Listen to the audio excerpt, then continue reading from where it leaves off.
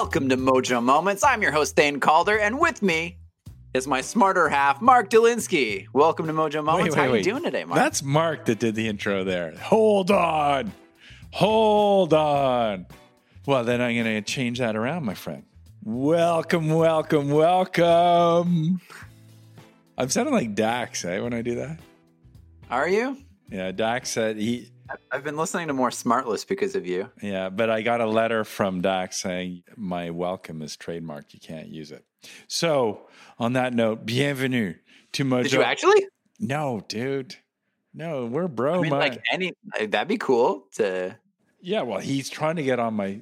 Yeah, he keeps saying, yeah, you got to have me on Mojo Moments. I'm like, look, dude, your thing's all about celebrities. We're just not into that thing. We're just into people mojo, not because they're famous. Anyway, that's how I remember my conversation with Dax. So welcome to Mojo Moments again. And I am your host, Thane Calder. And with me is Get Smart Mark Dolinsky with a J at the end. J. Co-host of the Clickbait and Switch podcast. Like, comment, and subscribe. You're always self-promoting, dude. Well, someone's got to. You're not doing it. Okay. Yeah, it's pretty good when I listen to it. Mojo Moments is not a podcast, by the way. No, it's a movement. I've decided it's a movement. And we're all here to get that mojo going after 1 year. Of what? 1 year of I what? don't know. Mojo? Us? Our 1 year? Yeah, no. It is our 1 year. Happy anniversary. Yeah, thank you. It's 1 year. 1 year since we started the Mojo movement. It's no longer a podcast, it's a movement. Can it also be a lifestyle? The Mojo lifestyle? Dude, we're starting a brand. We're up, move over, Branson, here we come. Move over, Goop. Mojo's coming in. So we've been doing this 1 year. This is our 1 year happy birthday lessons learned. We're into the lessons these days. Let's stop calling it a lesson. Let's call it just like our movement. That sounds wrong. No, yeah. Dictums. The Mojo Moment dictums. Because a movement is something that happens in a bathroom. So, what have you learned this year, buddy? What are your dictums of 1 year in the Mojo? We need to come up with something better than dictums. There's a lot. It was definitely an interesting experience going through all of this. I thought I was just going to ride shotgun and let you go solo ball on this podcast, but that's okay. I'll jump in. Well, I actually wrote down, because I was like, I'm going to write down 5 things because do I have 5 fingers or do I have 4 fingers and a thumb? Is it 5? You have 5 appendages on a hand? Appendages? No, dude. They're not not thing? appendages. They're 5 digits. I have 5 digits, but are they fingers? Anyway, I went with 5. Just seemed right when I look at my hand. Are you ready? You're Googling that? So ready for okay. this. I was Googling appendage. Well, no, that's not good. You and your dictums. So here's my dictums. 5 dictums from 1 year. And Mark, feel free to chime in and make them sound better, okay? Here's my first. Number 1. At the top of the list is that I believe that audio rocks. Do you want me to make that sound smarter, or why it doesn't sound? You just asked. I want to know what's my leash on this. I don't know. You want to jump in now? Well, let me just explain, and then you can go in and clean it up. Okay. My thing is, look. All new to this podcast world, listening. Now I'm like diving in, and I'm obsessed with audiobooks, but I'm going through and just embracing the whole world of podcasts. I actually go out of my way at times. Like, the kids are like, can you drive me to the ski hill? And I'm like, yeah. And they're like, can you pick me up 10 minutes later? I'm like, yeah. And I'm just like, it gives me an excuse to spend time in the car listening to podcasts. And I just think in this world where we're so video heavy, we're obsessed with Netflixy and YouTubey and all that stuff. I think the audio is brilliant. I think it's a beautiful medium. I'm very excited by it. So you want to make that sound smarter? Well, yeah. I mean, one thing that's so fantastic about audio, especially the way that we consume it now, is that everything, just like video, is on demand. So for the longest time, there was radio, and everyone kept predicting the death of radio. But then radio went online. You have iHeartRadio and all that sort of stuff, and went on demand. So, humans as a species, we love hearing stories, and we love listening to stories. So audio was never going to go away. And the fact that, podcasts, however many years they've been around, it was sort of the natural evolution of that type of radio style storytelling, but done on your own terms, which is what we've come to expect from everything from video to work to anything. We expect it on our own terms, from food delivery to it doesn't matter what. So yeah, audio is fantastic. I think it's fascinating that you had not listened to a single podcast before doing a podcast. Yeah, I was a bit late to that party. Yeah, somewhat late. Anyway, moving forward, when you were just a little baby, I'm thinking of one of my greater audio moments prior to the podcast is because it makes me think back to the best hockey game I've ever watched, which is when the Canadiens went all the way. I think it was a 93 or something like that. Stanley Cup. It was the first round. They were playing the Quebec Nordiques. And this just is, I'm having this sort of moment right now, maybe because the Canadiens are doing well right now. But I remember I was driving from Montreal to Halifax, and I was in the middle of somewhere in New Brunswick. That's what everyone says when they're in New Brunswick. I'm somewhere. Sorry, I love it. Hey, hi, all the fans of New Brunswick. But I remember listening. I think it was the final game, Quebec Nordiques versus the Montreal Canadiens. And it literally was the best game I've ever watched. And I wasn't watching, I was hearing the game as I was driving along on the Trans-Canada Highway. And I think despite my lateness to the party, to the podcast life that we are doing and making today, I think I deep down have always had this thing for audio. Like I'm telling you, that game was just epic. I think there's something to be said. There must be some theory around when it is audio, it allows your mind to color in the story, leaves more room. There must be some serious science behind this. Yeah, because your brain has to create the pictures itself, so it almost becomes more vivid than when you're just passively absorbing those images. Okay, here's my second bit. So the first big lesson from doing the Mojo podcast this year is audio rock. Second one, you know what? Everyone has a story worth telling. We've had a diverse crew of people on in the past year. We started out with Andy Nolman, who is like high energy, natural storyteller, and then we had like Charles de Brabant telling his own personal story of his battle with cancer. And then we always had podcast guru Mitch Joel on, and Christiane Germain, who, she's not used to going on podcasts. She's the hotel empress, I'm going to call her. And everyone, as they got in the groove, as you peel away a bit some of the nerves, some of them are a little nervous. I'm always a bit nervous when I'm doing the old podcasts. That's why it's good to be with you, bro. You're holding my hand. What's up, buddy? I really think there's something to be said. I think everyone should dare to put that story out there and put it and share it, man. Don't be shy. Yeah, and on that subject, like everybody has a story worth telling. You can always learn something from someone else. So when Larry King passed away, there was a quote that circulated around, and what it said was, "I remind myself every morning, nothing I say will teach me anything. So if I'm going to learn, I must do it by listening." And that's something that we learned going through this. You ask these people sometimes personal questions, sometimes just professional questions, and you learn so much from what comes out of it.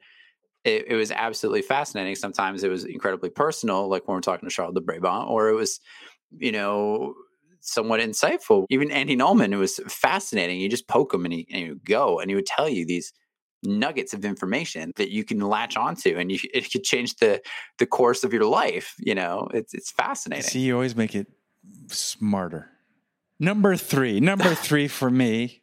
So I don't know which digit of my fingers I'm on, but the number 3 dictum, that's what we're calling them today, is dare to fail. I'm going to put it out there, is the cornerstone of Mojo. I honestly think, all the stories, even just doing this podcast is a dare to fail. Like, we didn't know that the world was going to come clamoring at our doorstep saying this is the best podcast ever, but we just put it out there. And honestly, if you hear all the different stories of people we've had the opportunity to speak with, That's a common thread, is that willing, and I think it's Brené Brown who talks a lot about vulnerability and getting into the arena of life, whatever your life is, and allowing, at least by going for it, you may end up on your face, flat on your face, but at least you're in the arena. And to me, that's a big takeaway. Yeah, I think you saw it, or you were listening at something at South by Southwest that referenced that, the Brené Brown Daring to Fail. And, at the beginning of her book, she does reference that sort of, it's Theodore Roosevelt had this sort of speech about the man in the arena, and it's something that's really interesting. And then, it's, quite famous. It says, like, it's not the critic who counts, not the man who points out how the strong man stumbles or where the doer of deeds could have done them better. The credit belongs to the man who is actually in the arena, whose face is marred by dust and sweat and blood, who strives valiantly, who errs, who comes short again and again, who spends himself in a worthy cause, who at the best knows in the end the triumph of high achievement, and who at the worst, if he fails, at least fails while daring greatly, so that his place shall never be with those cold and timid souls who know neither victory nor defeat. Wait. I just need to clarify. You don't know that by heart. Tell me you read that just now. I read the passage, but I knew it was Theodore Roosevelt and the man in the arena. Dude, that's why it was so easy to Google and read. You could have just said, no, I just had that in my brain. But I wish. I mean, it's a good one. It's good. The fact that you even knew, Roosevelt had said such great things. Yeah, but it's true. Like all of the stories for everyone we talked to, there's a moment where they tried to do something and it didn't work, and it taught them something either about themselves or what they could do differently to then succeed. So on board. Now, number 4, dictum. I'm liking that word. Dictum 4. I'm just rolling with it. Number 4, dictum. Be true to your 16-year-old self. Actually, this comes from, in our Rabbit Hole 5, often we ask a question. The last question is, what advice would you give to your 16-year-old self? It was actually a cheat. I'm stealing their advice to be able to give it back to my own kids. So I have this bank of dictums to give back to my kids. But what's interesting in hearing the advice, it's almost like they're giving themselves their own advice again today, even though they're talking to their 16-year-old self. And I think 16 is a really interesting age because it's sort of that in-between land between being a kid and thinking, probably around the first time around then, where you're starting to think longer term, like, what am I going to do? Am I going to go to university? If I go to university, why? Where does this lead me? And I think it's one of those sort of interesting tipping, edgy points in life. And I think when people give that advice, it actually triggers something in everyone's brain when they go, oh, yeah, what would I give my 16-year-old self? And I think just by them acknowledging and saying it and capturing that energy of what they were going through around 16 is really, really huge insight on what we've been discovering through Mojo Moments. And I think be true to that energy, that innocence, that hopefulness, that awkwardness is actually a really nice place to be. Maybe not for everyone, but I think a lot of people. Yeah, I think that's true. When you're 16, again, it depends on your situation. And we're talking with people who have, for the most part, succeeded, who have come from, pretty stable backgrounds. So being able to talk to themselves at 16 might not be the same as everyone. So there is sort of an element of that. But 16, for quite a few people, for the most part in Canada, that's a time period where you're young, you can make decisions, you can risk it. You can do things that you wouldn't necessarily do later. Like we were talking the other day that, a decision you make when you're 16 has a much smaller impact than a decision you make when you're 45. There's a lot more equity that you've built up in a lot of your other previous decisions when you're 45 that when you're 16 just isn't there.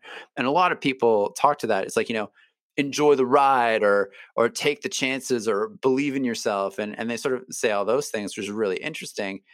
But as you were saying, it's kind of like they're saying it to themselves, because there's an element of what would I say to someone, myself, to get, it's interesting because it's either where would it get me to be where I am today, or what would I have done differently at that point that would have maybe taken me somewhere else? Yeah. which is kind of interesting to think about.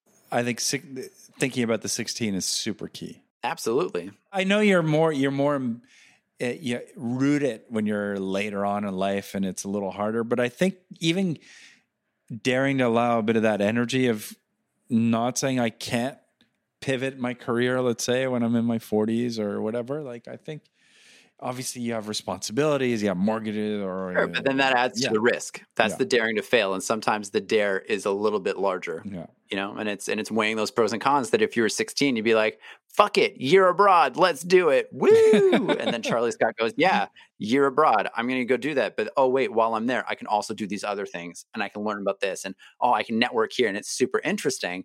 But you know, not everyone gets that chance. But there is that thinking of it, that daring to fail, that being true to who you thought you would be at 16 is fascinating. Okay, so before I go on to my fifth dictum from 1 year of Mojo Moments, drum rolling and all that stuff will come soon. I have a joke. You have a joke? Yeah, dude. It's not mine. I heard it the other day on the radio and I liked it. And I'm going to just throw it out there. Did you know that the knock knock joke won a prize? No, which prize did it win? The Nobel Prize. Oh. You get it? Nobel? Got it. Knocking. Yeah. You're supposed to laugh, dude, because that is the setup, the tee up, the moment that we're all be waiting for number 5, and the drum roll, do the drum roll thing. Is I believe in the power of laughter. I think in the Mojo stories, I think whether it's in people's lives, I think a lot of the times good mojos come from people keeping it light, lightening it up, and allowing even some of the worst stuff, the worst, crappiest things, or whatever hardship, being allowed there to leave room for the laugh. Yeah. I mean, that's key. As you say that very seriously without any laughter. No, but it's incredibly serious. Are we going to get Jesus and cry about it? I know. This is where I break out in a big sob story about the importance of laughter. But, you know, at work, if you're not having fun at work, life will be really miserable. If you're not having fun at home, life can be really miserable. And, you know, laughter is an offset of all of that enjoyment and fun. And if you're not having fun, you should be trying to find some. My dad actually told me a story, and it stuck with me when I was really young. He and a few people, we're living in the Eastern Townships outside in rural Quebec. And the place they worked, the small factory they were working at, caught on fire. Ooh. And it was not good. It's never a good timing to have a fire in the factory, but they were teetering on bankruptcy. Okay. Like it was tough times, mid-70s. And obviously everyone's outside, at least it's summer, and they're sitting on the fire truck show up and they're doing their thing. And my dad was like, wow, what the hell? So he got in his car, drove up to the Dep, the corner store, and essentially bought because there was like 300 employees at this place. And he bought out, I'm going to exaggerate, I don't know how many, but I'm going to say he bought out the corner store's supply of beer, Labatt 50, Laurentide, whatever it was, whatever brand it was, and came back and just gave everyone beer as they watched their factory burn. You know, like they couldn't do anything about it. And you might as well turn it into the summer picnic party. That's what I took away from that, you know?